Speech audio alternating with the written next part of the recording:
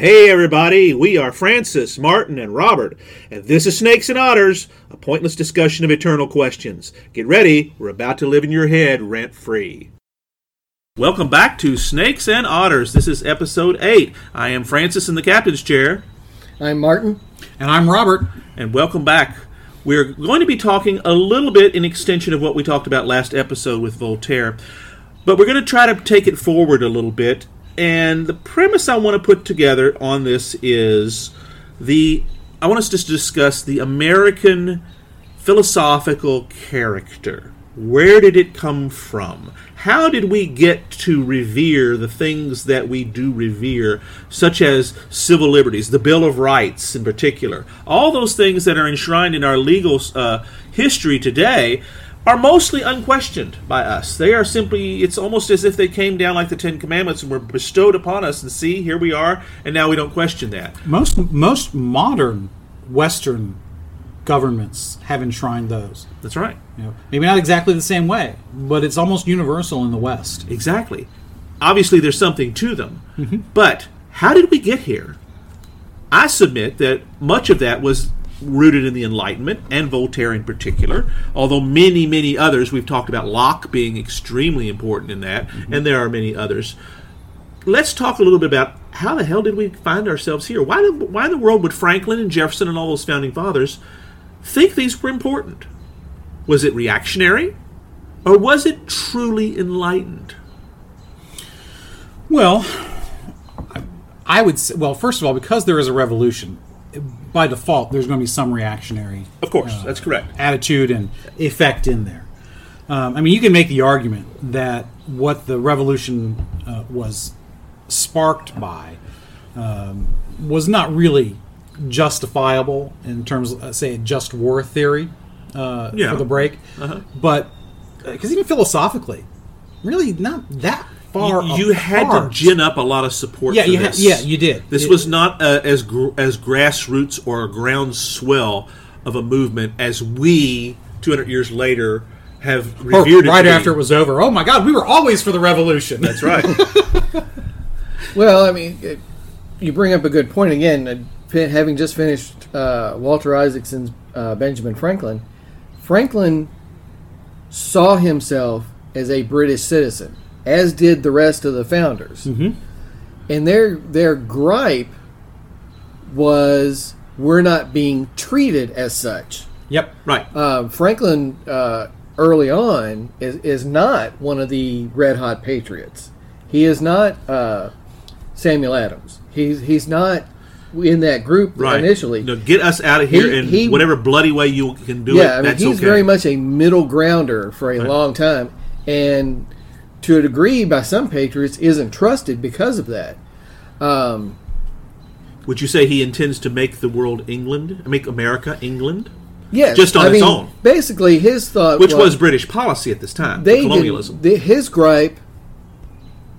Again, it seems odd to us because we see the British monarch as just, hey, it's just this family with all these divorces and crazy things going on. But he revered the king and wanted to remain the king's subject.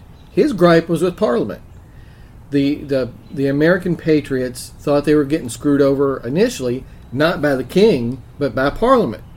They just wanted they either wanted representation there, or they wanted their parliaments to have the same type of effect. They wanted home rule. Home rule, yeah. Essentially that's what they wanted. I was going to say, but when did that change? Because there it comes along later.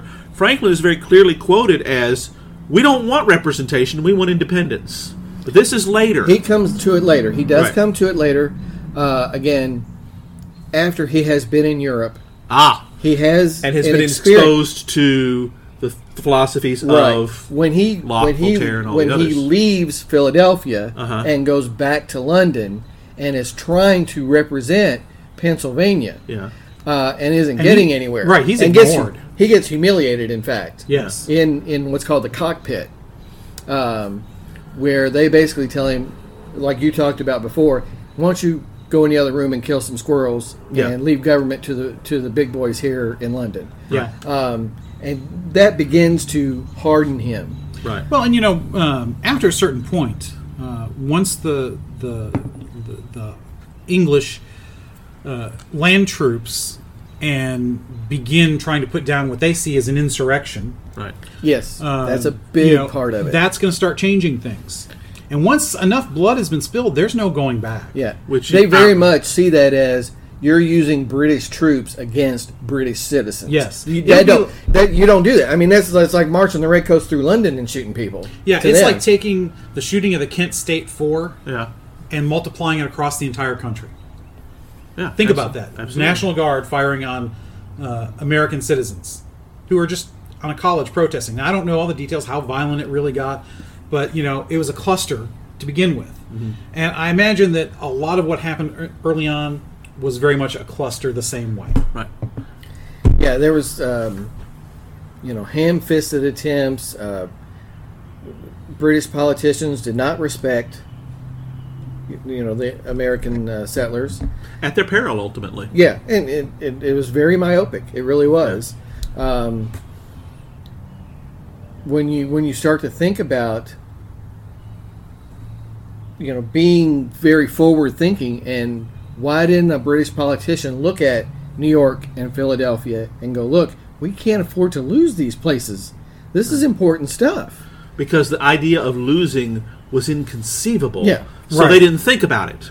They didn't think that this was even possible. This is a huge trade opportunity. These are awesome harbors. I mean, there was an entire shouldn't be. continent of resources That's correct. that they basically gave away. Right. I mean, Because they owned it, as far as they knew. Right. There were no indigenous people here to deal with, to speak of. We had enough here that it was ours at this point. right. In the 13 colonies, the indigenous people had been pushed out. So you've got basically a settled, safe production facility of lots of raw A materials. captive market, too. Exactly. Captive market, yes. And they abused it all the way around. And, one of the great things about Franklin, and when you talk about someone who is forward-thinking and forward-looking, yes, even early on, he wanted to remain part of the empire and glorify the empire, but he also wanted the colonies to act in concert. He was one of the first ones to see that he's not just a Philadelphian, he's not just a Pennsylvanian. We have this opportunity to put these 13 independent places together and really accomplish something. You would call that a proto-federalist?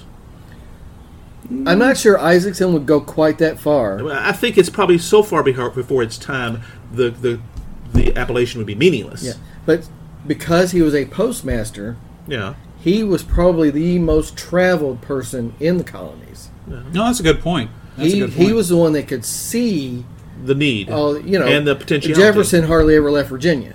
Right. Until he went to France. Yeah. And even then, that was different. or go to Philadelphia for the conventions and stuff. Washington's probably somewhat more closer in travel. Again, as being a frontier soldier, but not the same kind of travel. That's right. Not in the north. No, he's still very southern. Yeah. Well, it's in the wilderness, Absolutely. But yeah, none of the rest of they were very much all part of their colony. Right. They saw themselves as a Virginian or a Carolinian Well, or that philosophy a New Yorker. stayed until the Civil War. That's right. Yeah. It's not the United States is, it was the United States are. Yeah. And Franklin is the exception. He is the guy that sees that we can be more together than we are individually. Yeah. Which was radical at the time. And again, inconceivable. Most people don't think this way until they're forced to. By the time we get rid of the British, now what the hell are we going to do? What should this look like? Fortunately for all of us, Franklin had it pretty well figured out by that time. No, that's a really awesome part of this book, and I don't want to drag us too far off from Voltaire, but when you get to the Constitutional Convention, Franklin is back from Europe. He did spend practically the entire revolution in Europe, in France, mostly caging for loans and help, and seeking treaties. He was part of the group that negotiated the end of the war treaties. Correct, yeah.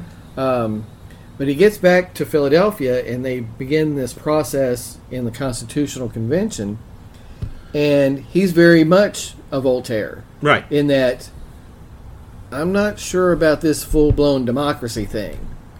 Even though we modernists today would say that's exactly what he is. He's all about democracy, and that's why we revere him. But if we're wrong. He slow walked to a bicameral legislature. He was very much a unicameral legislature person at first, and a strong executive.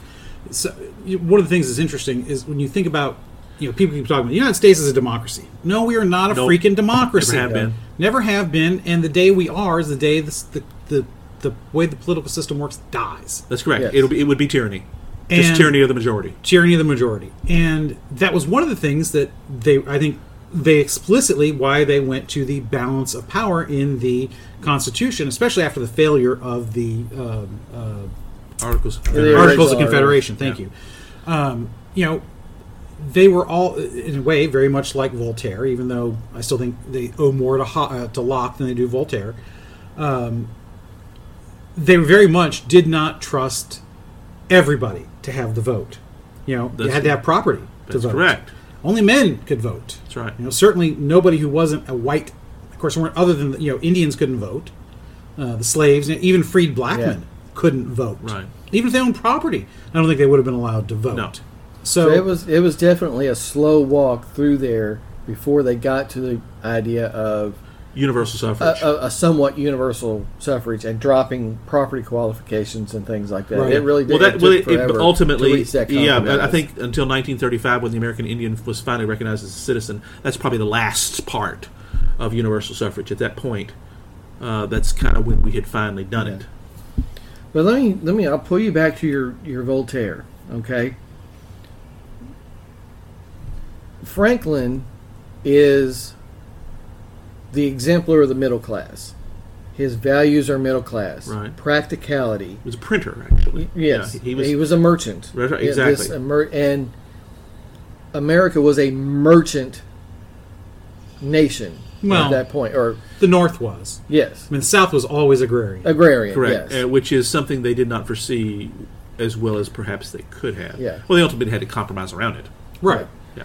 But his values of practicality, doing the most good you can, are very deist. We talked a little bit last time about the philosophy of deism and all that, where it's a reaction against different types of Christian sects of, is faith alone the path to salvation, or is it good works, and it's this very much a struggle that Franklin ends up in this kind of middle ground as a deist, and then that from there he builds this very middle class, pragmatic, compromising set of values.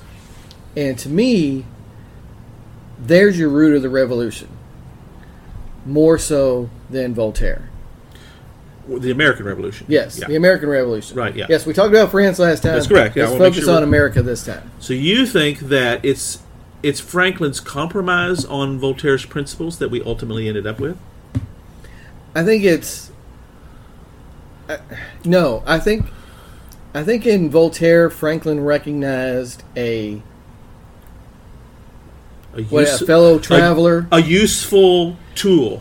I don't even know you could say it's compromising. I think he was there already before he really gets to Voltaire. Voltaire simply quantifies it and brings it to an articulated point. But Franklin was already there. Voltaire's a more prolific writer. Correct.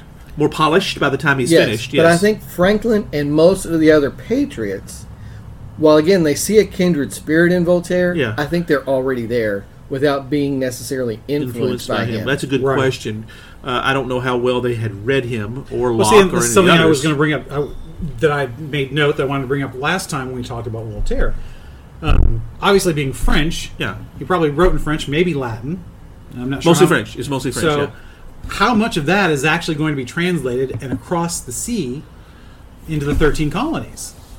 Good question. And so few of the early patriots We're literate. were literate in more than one language. A few knew Greek and Latin, probably. Right. Jefferson, I think, Voltaire knew was Greek, not. It was or could mostly read French. in some Yeah, Greek. I mean, not that he didn't, but you're right. But this is so new. It's kind of like putting a popular culture translating into Latin. Nobody's doing that. Nobody wants to do that. Right. I mean, I'm not saying the ideas didn't filter over in some way. Obviously, they did. They knew who Voltaire was. They saw him as a kindred spirit. Right. But again, Franklin was thrilled, absolutely thrilled to meet him. Right. But I think they were there.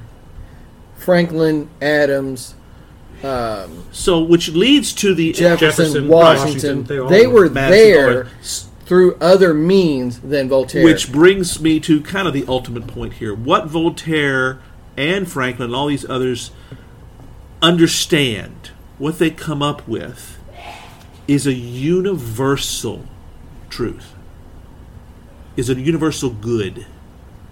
They can't always articulate it the same, but ultimately they realize this is the right thing to do. Yep. And it should be done. It should be made to happen. And whatever we have to do, now that we have the opportunity, in the case of the American Revolution, Yeah. because they weren't thinking this way until the war was won. Not much. I would be willing, because you got to remember, most of the people we would consider founding fathers Yeah. did not serve in the army That's with correct. Washington. Right. The thinkers, most of the thinkers, stayed home. That's right. And they were in the Continental Congress. Right. I'm willing to bet a lot of this stuff was percolating during the war. I would think it would almost have to be. Sure. Yeah, I mean, again, there's a synthesis of it in the Declaration of Independence. Right. In Jefferson, it's in his hand, Right. but Franklin and Adams are the proofreaders and the editors. Right. Right. They wrote that together. Jefferson just put together the final draft. Right. Right. And it's very much the final product is through the prism of Franklin's very middle class, very practical, and very deist, pragmatic values. Which is taking Voltaire and turning it a few points in one direction. Yeah. Yeah, it's not. I think so. And I If, think if that's- it can even be attributed to Voltaire at that point. Well, I will say the Enlightenment. Because I think Yes. it's Now, definitely. okay. Yeah, That's we're I think using you're Voltaire to stand for the Enlightenment. That's not quite fair because it's much more I than think that. you're Well, I yes, think and, you're right and, there. Yes. and the only reason I bring that up, not to correct you on it, but just because the founders themselves, they credit Locke That's correct. Yeah, and Hobbes and that's some right. of the others. Yeah, the English guys. and there's also which is their tradition. a big piece of it too. When you think about things like the Federalist Papers and Tom Paine, they are, and even to a degree Franklin, some of his writings, they use these quasi-Roman pseudonyms. So they feel like they're reaching back even beyond the Enlightenment to ancient Rome, ancient Greece, the start of some of these ideas that the Enlightenment has rekindled. Right, because The concept Renaissance and the Enlightenment rekindle all of this. well, yeah, because Plato's the one that comes up with the idea of democracy anyway, which is it was practiced in Rome, not really, but sort of kind of the Republic well, was. it was, It had. Even in Greece, it wasn't practiced exactly like a democracy. Well, but- Plato himself said Probably it wasn't- closer than any says it other wasn't place. a true democracy is not possible, only in small groups. right, Yeah, right. Because ultimately, as Franklin is famous for saying, why should I trade one tyrant 3,000 miles away for 3,000 tyrants 1 mile away? And to be honest, thank God for that, because we would be living, and we might be on the road anyway, in that type of tyranny, where all you need is 51% and you can do what you will. Yeah, I mean, it's... And there are no protections for the 49. Yeah, I mean, it was like P.J. O'Rourke wrote years ago, he's my absolute favorite is, you'd throw away the rights of man for the little kids on the milk cartons in a instant democracy. Right. Well, that's You throw away absolutely. because you whatever the because thing rationalism of the moment is, which you throw everything off, which to proves fix that thing in Voltaire's the moment. point Yeah. from the very beginning that Yeah. the masses cannot be trusted to rule themselves. So- only those who think. Right. Could the do so. aristocracy of the mind. Right. So- as we talked about. I got to pause for a second here and take a sip of my bourbon. Because it's something you just said.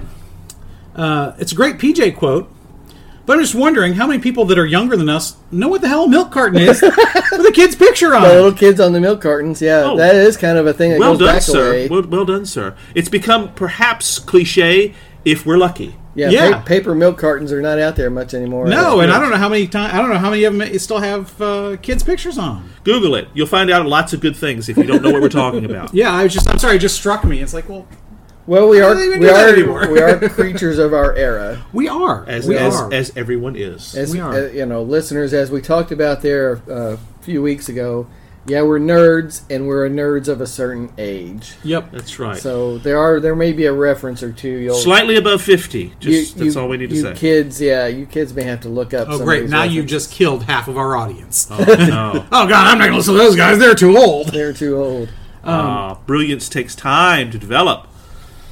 Yeah, well, that's an entirely And different so does show. humility. That's You right. ain't got there And yet. so does senility. Come on, it's true. all yeah. Yeah, by the time you have enough humility to matter, you're too senile for it to work. That's right. So let's. I want to get back to the philosophy here. So, obviously, the ideals that all of the major enlightened philosophical writers talked about. Right. Doesn't matter if it's Hobbes or Locke or Rousseau. Each had their or own Voltaire. piece, and they all kind of played Right. off each other in many ways. So I don't think it really matters who we necessarily give credit to, other than the ones the founders specifically talked about. Obviously, that's going to be the ones foremost in their mind. Right. But they're all tied together. But the interesting thing is, and maybe this is just because it didn't start out trying to get it all 100% right. Maybe that's the reason why it worked. Just like I said last time in the last episode, Voltaire was great at espousing the philosophy. Yes. He sucked at living it. Very much so. You can make the same argument about the United States and its foundation. We were great at espousing all men are created equal. Yeah. We sucked at living it. And to a degree, we still do. That's right. So now, And how much of a pass should we be given for that? well, Not much, actually. But well, it depends. yeah. So if you look at it, I think from a whether it was realistic, if it was pragmatic, or if it's just ingrained prejudices, and as we talk about for a future episode, confirmation bias. Right. They didn't try to give the franchise, meaning the vote, for those of you who aren't well versed, to every single That's right. person. We're in not the talking country. about a McDonald's franchise. Yeah, we're not for talking those- about or Chick-fil-A or whoever, Subway. whatever your favorite franchise is. And maybe that is what allowed it to work, as horrible as that was. Because you look at other revolutions, and I've talked about this before in some of the other episodes. The American Revolution is unique in Yes. that it actually succeeded. Name another revolution that succeeded. Because even the French didn't succeed. No. Because as I said in the last episode too, there were actually, if you really want to look at it, a few revolutions inside what we call the French Revolution, because different groups attained power at various times. Yeah. I mean, even somebody as big a patriot as Lafayette Yeah. had to go in exile, or he was going to lose his head. Right. There were Yeah, actually it- four it- French republics. Right. Well, they- five. There Yeah, was five. That's right. But again, we talked about the Directory and the consulships and the terror and the guillotine. Russia had two revolutions. Yeah, and that became very much just shoot everybody that isn't a peasant. Right. Even England. It's You know, the American Revolution is the only middle class revolution. Right. Right. That's- yes, It is that not is very important. the poor and oppressed rising up against those who owned them. Which is one of the things that makes it different. It really does have an intellectual underpinning. Not that others didn't, but I think the immediate cause of almost every revolution is because they just can't take it anymore. Someone is disenfranchised and doesn't want to take it any longer. Right. Yeah. And that's one of the reasons why some philosophers question whether the American Revolution was a just war. Because really, we weren't really that oppressed compared to others who started revolutions. Now, I'm very pleased that we are the United States Yeah. and That's not correct. part of England. Don't get me wrong. That's certainly not my area of expertise, just war theory, but Perhaps another subject for another time. Could be, yes. it was what we needed to do. The revolution was necessary. Even though it may not have been ideologically pure in its intentions, it did have a bit of Name me a self-interest. revolution that is. Precisely my point. Exactly. But it is, again, it was, we feel like we should be full British citizens, but Parliament does not treat us that way. Right. they've turned soldiers loose on us. Now there's no going back. Again, Franklin being one of these, the driver of this idea of we can be more than 13 separate colonies. Because he is so well traveled, that begins to catch on. And again, he is one of the last of the initial patriots to come to the idea of independence. Right. But once he's there, he's all in. Right. He pushed all of his chips to the middle of the table. He really did. As did they all. As did they all. Right. Even though they had no idea what it was going to look like afterwards. And in fact, Right. you're suggesting that the only reason we have the federal government we have today is because this confederation, which they tried, Yeah. which basically was, I don't use the word confederacy, but that's kind of what we're talking about here, states themselves, it was just too darn weak. They were still very much not willing to join together. Yes, to it was accomplish- probably the best expression in our short history of these United States are, not the United States Right. is. Right. Yeah. They really saw themselves separate, coming together for mutual self-defense Right. Yeah. and some economic stuff. Right. Right. But And they, ultimately, they it was all in wanted to keep it their was in own many money. respects. Yes, that was It a big deal. It was in many respects Yeah. 13 nations. In many respects, yes. Yes.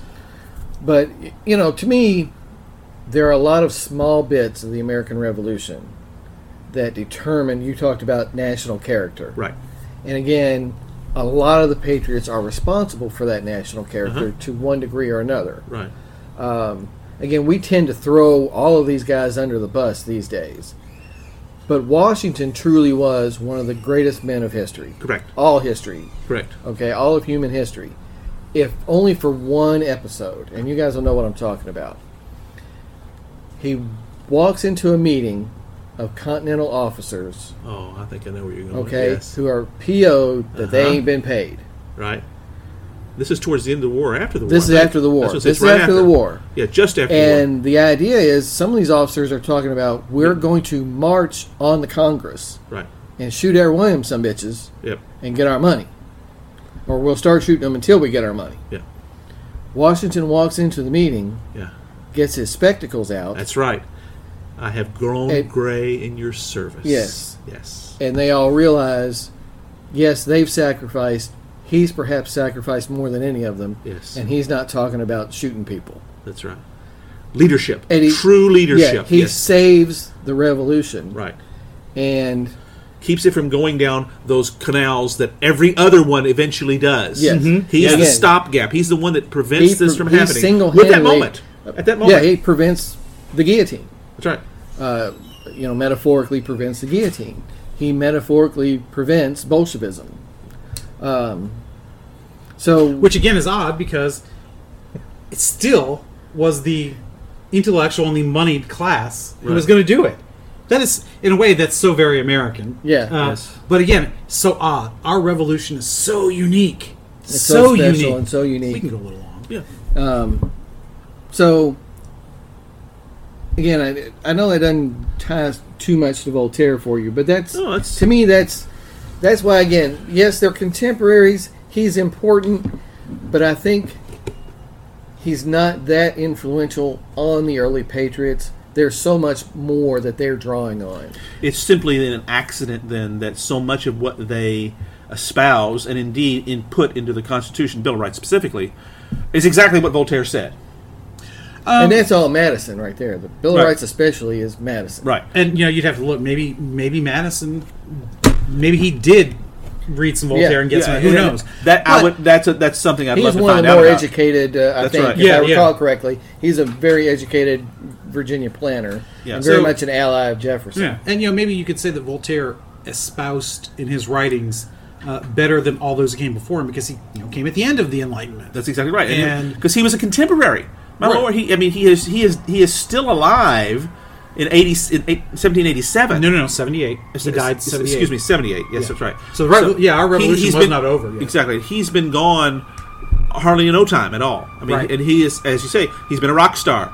Yeah. Everybody knows his stuff. And admittedly, Madison is probably more likely, you would probably call him a second generation patriot.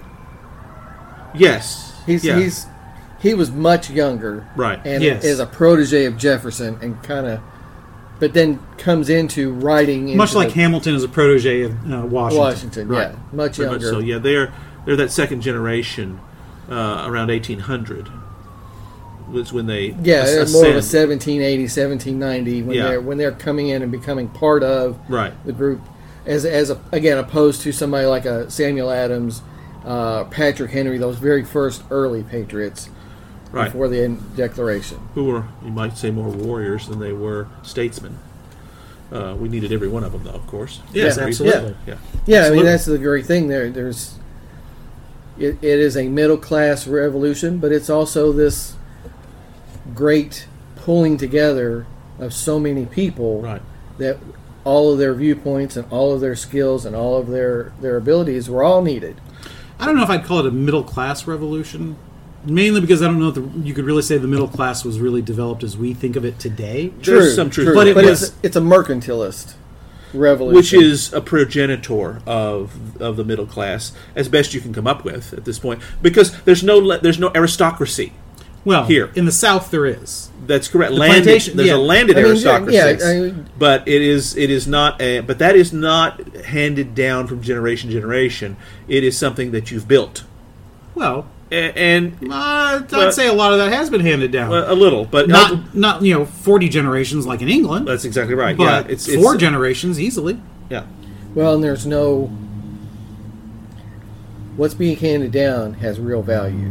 well, there's the piece I'm trying to find to circle It's around. not there. title; Correct. it's actual property And wealth. and wealth, and that tends to change your viewpoint when you've got to make something of that land on its own Yeah. without the added sliding through life of being called, Sir something, the Duke of Virginia, Yeah.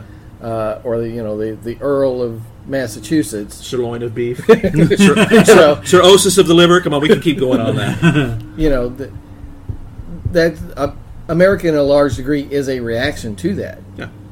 So All right, well, I think we're right about at the end, aren't we? Indeed, we are. we did. We hacked on that for a good 30 minutes. That's pretty awesome. Yeah, I think we could have gone a lot longer, too. Absolutely. Next time, we're going to be taking this forward into the 20th century and try to go and talk about Woodrow Wilson and how some of these things that were put forth in our Constitution kind of got taken a bit of a left turn. So join us next time when we talk a little bit more about that. Thanks for being with us here every week at Snakes and Otters, a pointless discussion of eternal questions. Be sure to spread the word on your social media accounts. Follow us and retweet us. We are on Instagram and on Twitter at Snakes and Otters. Let your friends know that they can find us on Podbean, Spotify, Stitcher, iHeartRadio, Apple Podcasts, and on YouTube. Just search Snakes and Otters Podcast to find us, and please remember to leave us your comments and reviews. It helps people find us. And you can always send us an email at snakesandotterspodcast@gmail.com. I'm Martin. I'm Robert. And I'm Francis. Catch us next week. Same snake time, same otter channel.